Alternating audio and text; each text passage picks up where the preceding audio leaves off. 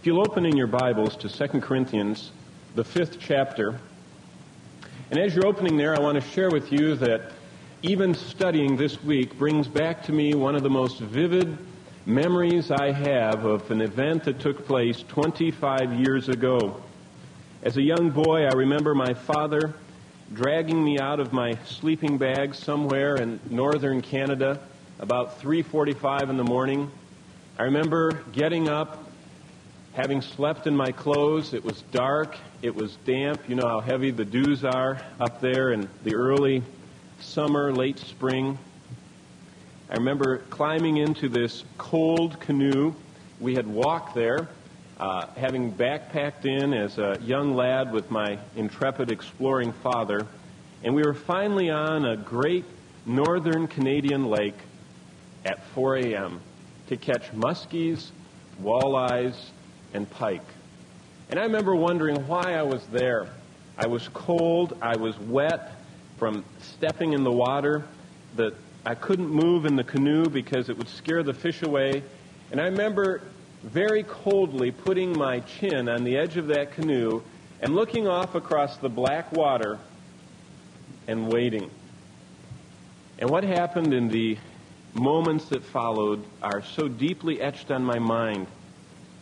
Because as I looked across that black water and as the moments passed and finally the first light of dawn came and that little red disk of the sun began rising up across the horizon, those rays of light pierced through the darkness of that lake and came all the way to our canoe. And in that moment and for the next 5 or 10 minutes, I saw an imaginary world which every morning occurs on a cold lake. As those warm rays cross the cold water and as the mist rise up. And in that moment of heat and cold meeting, there is a little turbulence. And as I watched dawn breaking, a dream world of castles and mountains and valleys as the wisps of vapor were rising, swirling, and making all different forms. And for a while I forgot I was cold, and for a while I forgot that I was supposed to be quiet. And I could see that mist rising from the lake and making all those forms. And just when I had it all figured out, it evaporated away as the warmth caused the condensation and the swirling mist to settle back down into the lake. The apostle uses a very similar word in the 10th verse of 2 Corinthians 5. It's the very last word of the verse. And as I was studying this week, and as I looked into the various translations of this word bad, one of the commentators and also one of the lexicons said this word is the word used for the rising mists on a cool lake on a warm summer morning. And as I thought of those rising mists 25 years ago, vividly etched in my mind as I saw a whole city before my eyes evaporate to nothing because of the heat, I think of what Paul says in this 10th verse, that we must all appear before the judgment seat of Christ, that each one may be recompensed for his deeds in the body according to what he has done, whether good, or if you want to put that last word, instead of bad, good for nothingness. There's a day coming, and I wish for you to join me briefly as Paul introduces us to the judgment seat of Christ. Just 2 facets for us to consider this morning. Verse 9, we have an ambition that is consuming. And if we want to be prepared for the judgment seat of Christ, Paul said, have one ambition that consumes your hearts and minds and lives and time and energy and resources. And finally, verse 10, he notes for us that we have an appointment that we mustn't miss. It's an appointment that is constraining. The first word in verse 9 that's interesting for us to note about this ambition we're to live by, as the apostle says, therefore also we have as our ambition.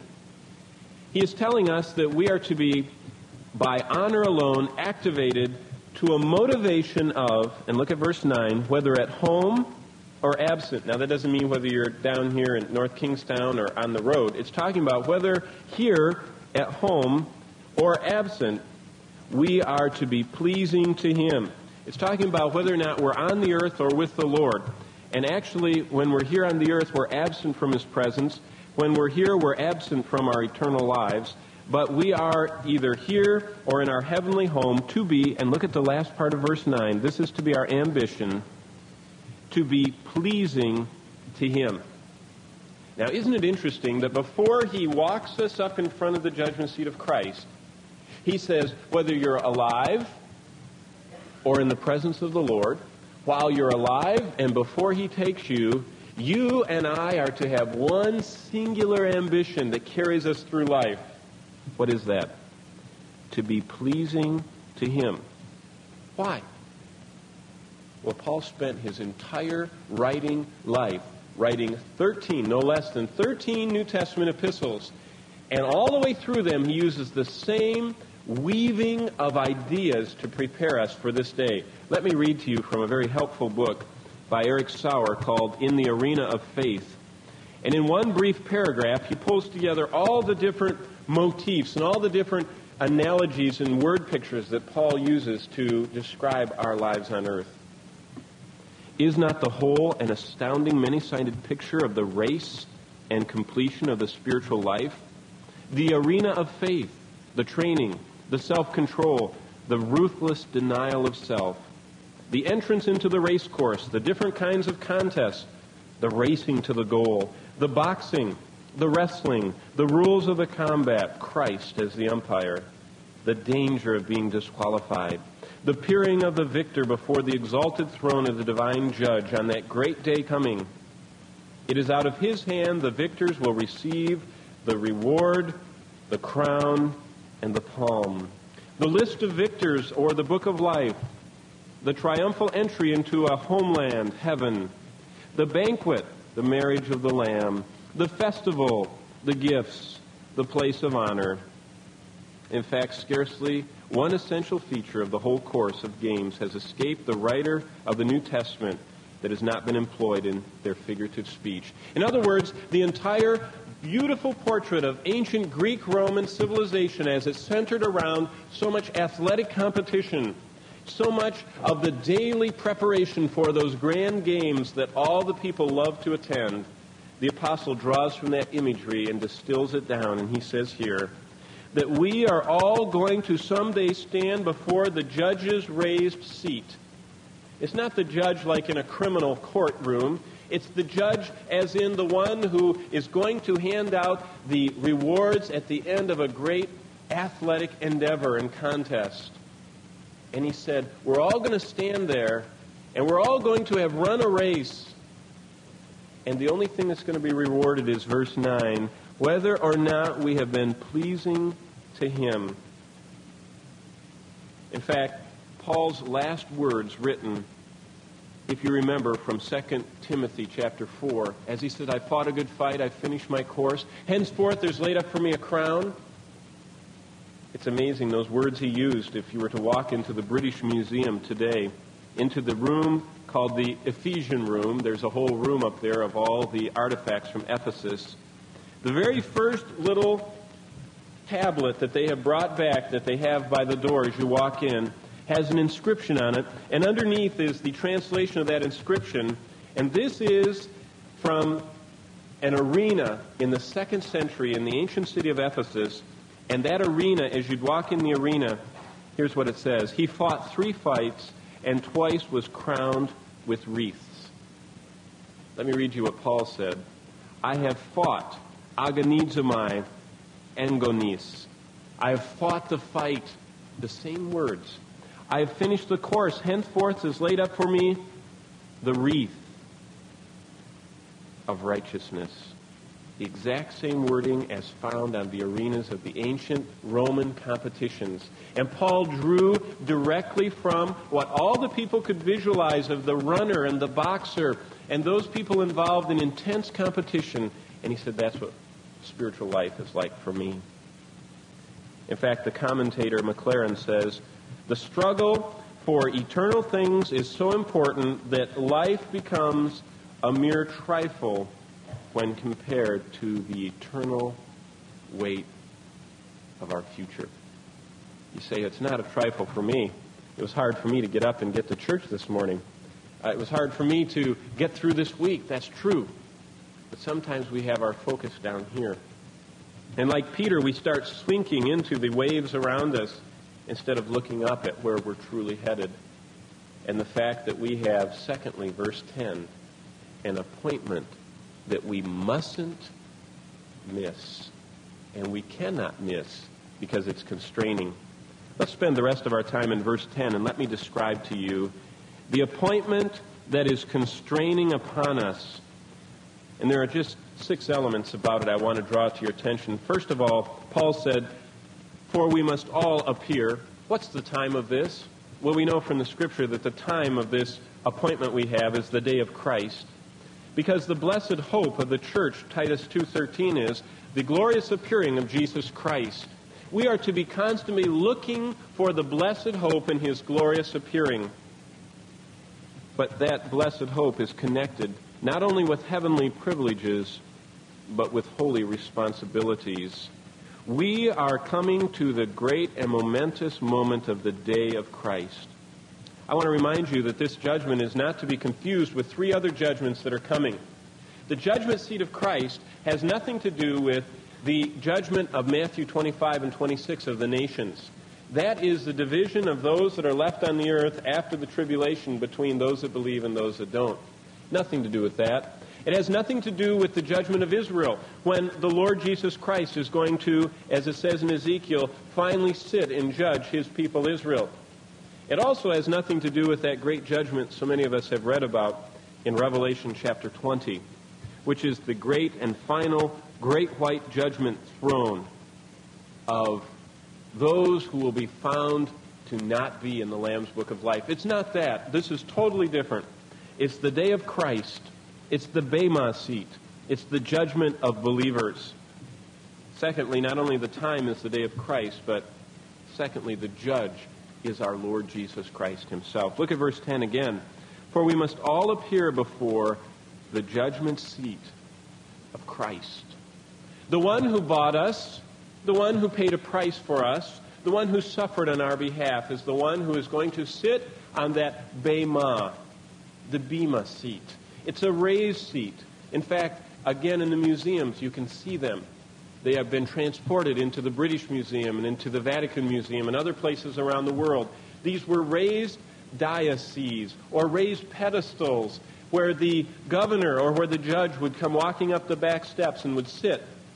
And before him would stand those contestants, or if it was a military, or if it was a criminal court, the other people would stand before him, and he would point out the one that was accused or the one that had won the award, and that person would be elevated for all to see, either for shame or for glory and honor.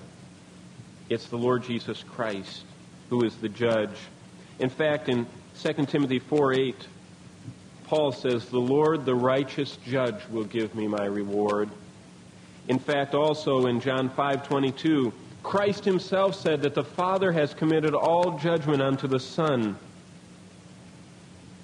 And in Romans 14:10, Paul says that it's the judgment seat of God as Christ sits in judgment for Him. So we are going to appear before the judge, Christ Himself. What's the intensity of this? Well, it says here, we must all appear before that judgment seat of Christ, that each one may be recompensed. Now just keep your finger here and turn back to 1 Corinthians 3, because there's an intensity of this judgment that many of us perhaps have not meditated upon, and perhaps if we realized how intense it's going to be, we would apply ourselves a bit more to holy living. Chapter 3 of 1 Corinthians, in verse 12. Now, if any man builds upon the foundation with gold, silver, precious stones, wood, hay, or stubble, each man's work will become evident, for the day will show it, because it is to be revealed with fire. And the fire itself will test the quality of each man's work. very intense. It's fire. If any man's work which he has built upon remains, he shall receive a reward. If any man's work is burned up, he shall suffer loss. But he himself shall be saved, yet so as through fire. This is not just tinsel and crepe paper and pom-poms and a great celebration. It's a very intense moment. The intensity is compared to fire. Also it says in Hebrews 10:30, the Lord will judge his people.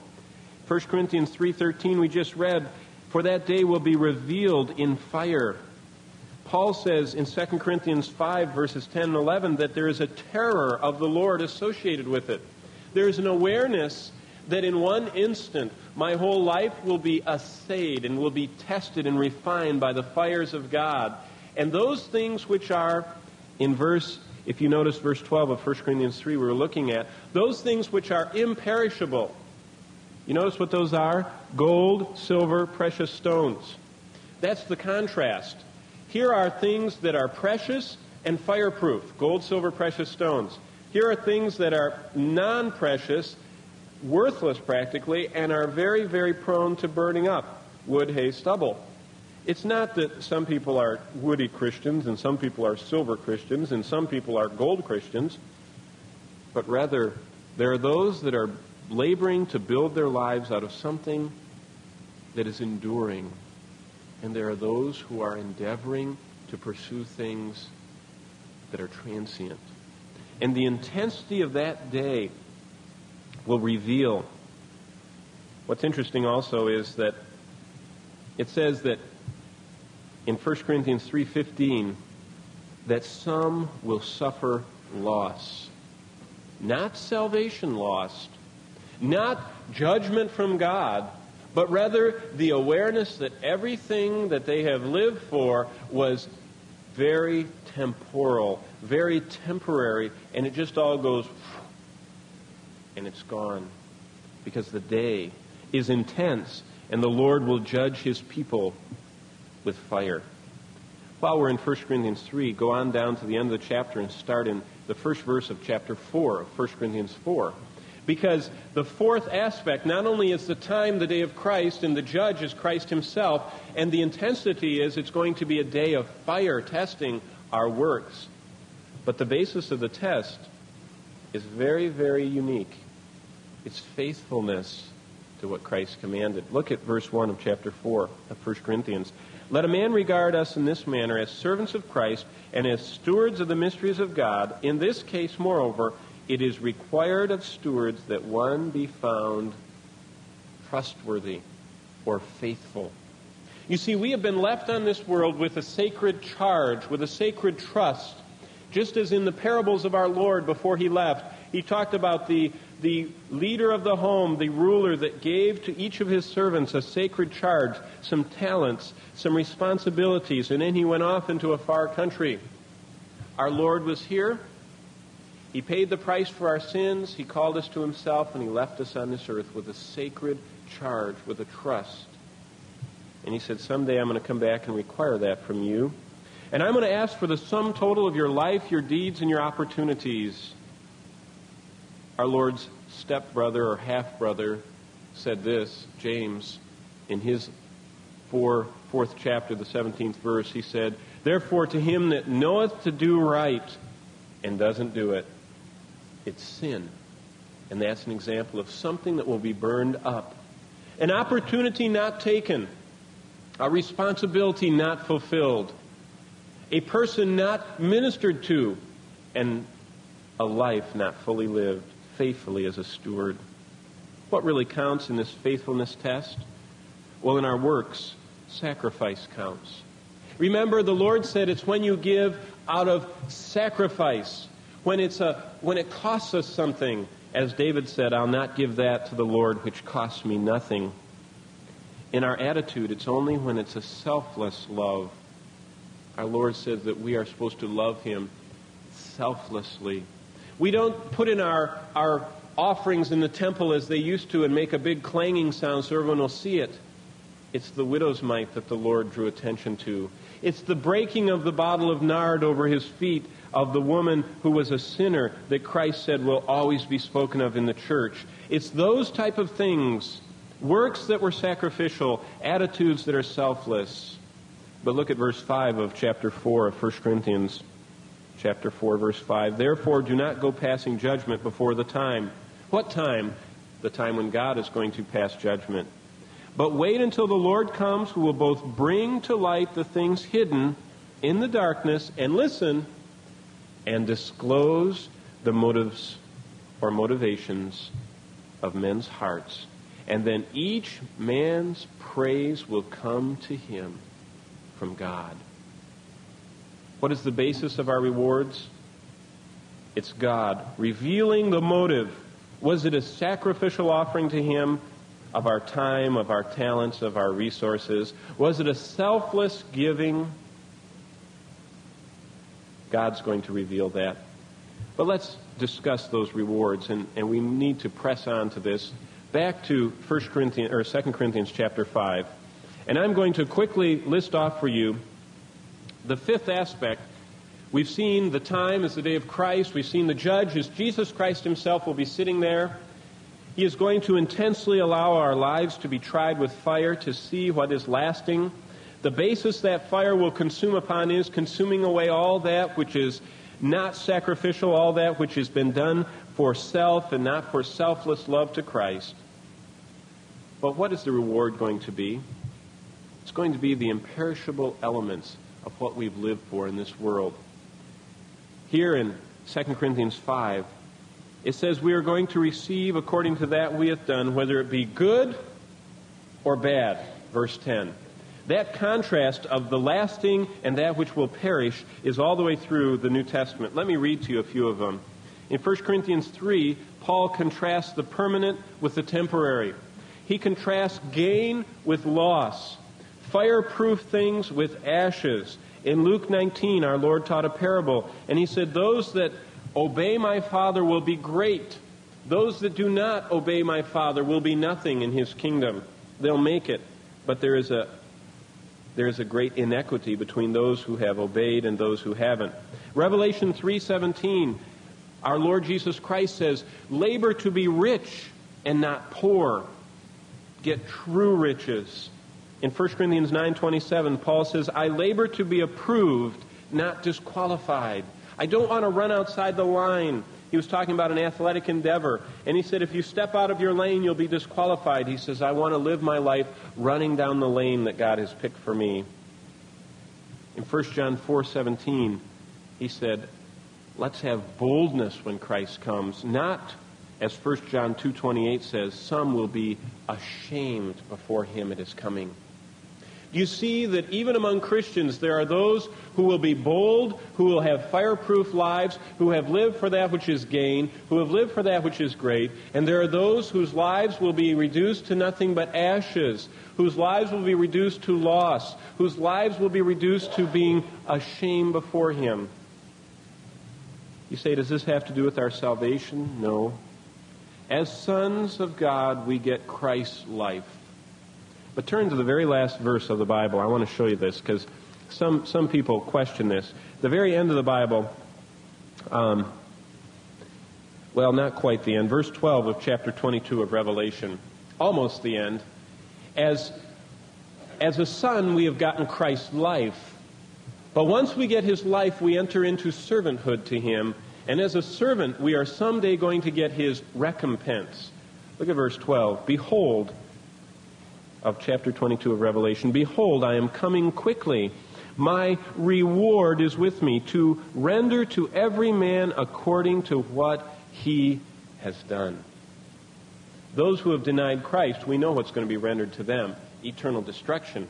But to those who have claimed the name of Jesus Christ, he is going to render to them some very specific rewards and crowns. What are those? There are 5 of them listed in the Scripture. There are 5 glorious rewards that he is going to pass out.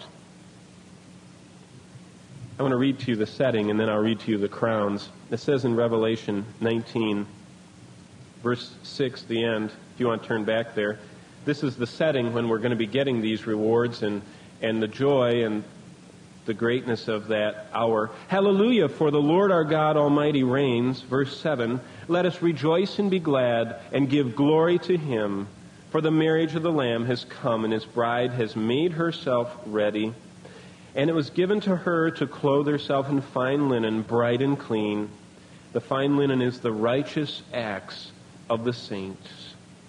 And he said to me, write, blessed are those who are invited to the marriage supper of the Lamb. And he said to me, those are the true words of God. And I fell at his feet to worship him. And he said, don't worship me, for I am your fellow servant and your brethren who hold the testimony of Jesus. Worship God, for the testimony of Jesus is the spirit of prophecy. What are those rewards we are someday going to get? There are 5 of them. The crown or wreath of incorruption. It says in 1 Corinthians 9:24 and 25, in a race all run, but only one receives the prize. Now they do it to receive a corruptible one, but we an incorruptible. But I wonder, can we be crowned as a racer who won the race if we're not running it? The Lord says we're supposed to be running a race every day, denying ungodliness and worldly lusts. The second crown is the wreath of rejoicing. It's the soul winner's crown. 1 Thessalonians 2:19, what is our hope or joy or wreath or crown of glory? You, before our Lord Jesus Christ. Can one be crowned for turning many to righteousness who's never turned one? That's the questions that will be asked at this judgment seat. There's the third one, the wreath of glory. That's 1 Peter 5:1 through 4. This is a special one. The elders, therefore, among you I exhort, tend the flock of God, and when the chief shepherd shall be manifested, you will receive the wreath of glory. Can a disciple be rewarded for shepherding the flock of God who never did it? There's a special calling to shepherd sheep, even in this assembly. The fourth great reward is the wreath of righteousness. That's 2 Timothy 4:7 and 8. I've kept the faith, Paul said. Henceforth there is laid up for me the wreath or crown of righteousness. And not to me only, praise the Lord. Others can have it too. To all those that have loved his appearing. I ask the question, can the wreath of watchfulness be given to him who never watched? There's a special reward attached for those who get their eyes off from this earth and are watching for Jesus Christ's return. That one, anyone who chooses in their heart to be watchful and waiting, he will crown them with a faithful crown. Finally, there's the wreath of life, the crown of life. Those who are willing to suffer for Christ on earth, in 2 places, Revelation 2 and in James 1, it says, blessed are those that endure temptation, for when he has been approved, he shall receive the crown of life.